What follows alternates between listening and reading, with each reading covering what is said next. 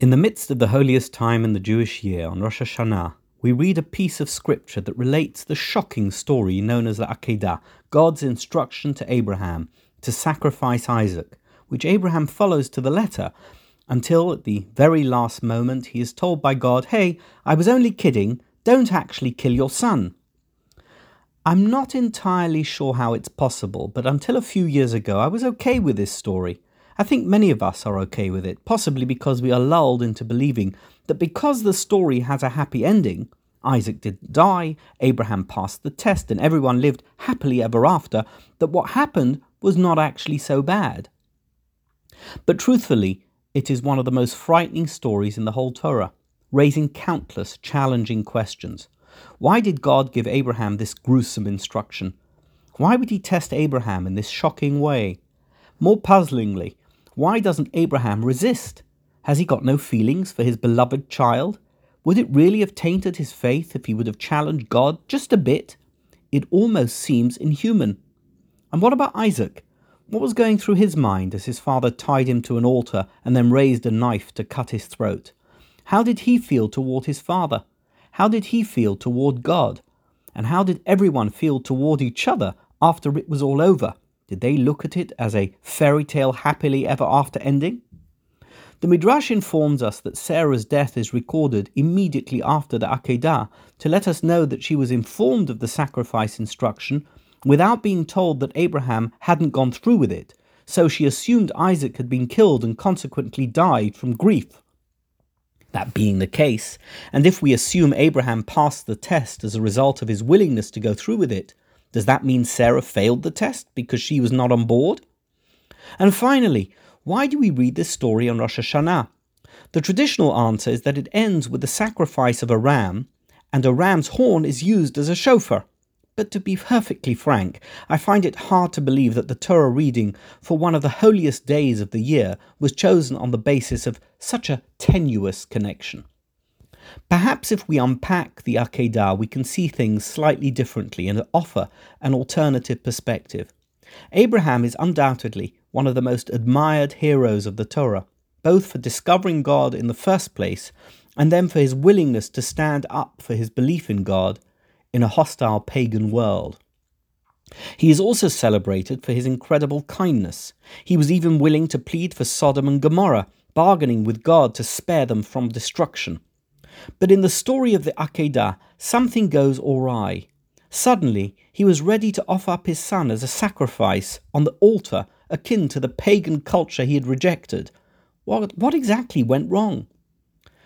There is an incredible passage in the Talmud that offers an insight which helps to explain why we read this story on Rosh Hashanah, but even more importantly, it can help us understand the significance of the Akedah story itself. The Talmud recalls Moses' incredible efforts to convince God to spare the Jewish nation from annihilation after they committed the sin of the golden calf. Moses is relentless, using every possible form of persuasion. At one point, Moses even challenges God with a charge of dishonesty. "You promised Abraham, Isaac, and Jacob that their descendants would proliferate like the stars in the heavens," he says, "and now you would destroy them? God, how can you lie?" Moses' shocking challenge is characterized in a seemingly critical statement by Rabbi Avahu.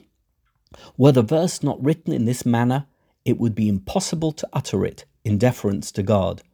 And yet, despite this veiled censure, Moses' efforts were completely successful. The Jewish people survived, and it was Moses' abrasive approach that ensured they would. It would appear that our biblical forefathers were great people with incredible characters and personality traits, but that ultimately they lacked something which only Moses had. They may have been the patriarchs of our nation, but it was Moses who was the founder of Judaism and of the nation that emerged from Egypt. The reason for this is because Moses did not subscribe to the kind of blind faith which demanded existential self-destructive sacrifices. And although no one would have faulted him for allowing the entire nation to die for the sin of the golden calf, he was having none of it. He knew that he held the key to their survival or demise, and decided he was not going to be a bystander and watch them perish. And it was as a result of his spirited, if impudent, advocacy that the nation survived to live another day. not just then, but time and again under his leadership. Traditionally, the Akedah is believed to be a test that Abraham passed with flying colours. But perhaps that was not the case at all. Perhaps the reason it was his final test was because he didn't pass it at all, and God needed to step in like a driving instructor with his foot on the brake, so that the horrific potential outcome could be averted. Think about it. Abraham was presented with an incredible paradox. Listen to what God is instructing you to do right now, or defy this instruction based on previous communications you have had with him. But rather than try to contextualize it, Abraham passively accepted a new reality. And so, it would appear, did Isaac. Had God not intervened at that crucial moment, none of us would be here today. In that situation, Abraham and Isaac's blind faith did not win the day, rather it let them both down. In fact, maybe it was Sarah's reaction that was most correct, shrinking in horror from an instruction that meant all promise for the future was over. The Akedah is read for us on the most important faith day of the year to keep us all on our toes, to tell us that even as we aspire to faith perfection, we can still make mistakes. Evidently, even the greatest people make mistakes. And if great people like Abraham and Isaac can make mistakes by being on autopilot, we can certainly make mistakes. This year, more than any other, our faith has been challenged. The ordinary day-to-day existence of our faith lives has been tested as never before. There are those who have blindly continued to follow the hallowed path, ignoring evolving realities, in the belief that the most important thing in the world is to just continue doing exactly the same thing as we always did, as if nothing has changed. That, to them, means passing the test. But in reality, had we all stuck rigidly to how life was conducted until March of this year, there would have been countless unnecessary infections and deaths, and we would have failed the test miserably. Indeed, there are many in the Jewish community who trod this path, with devastating consequences.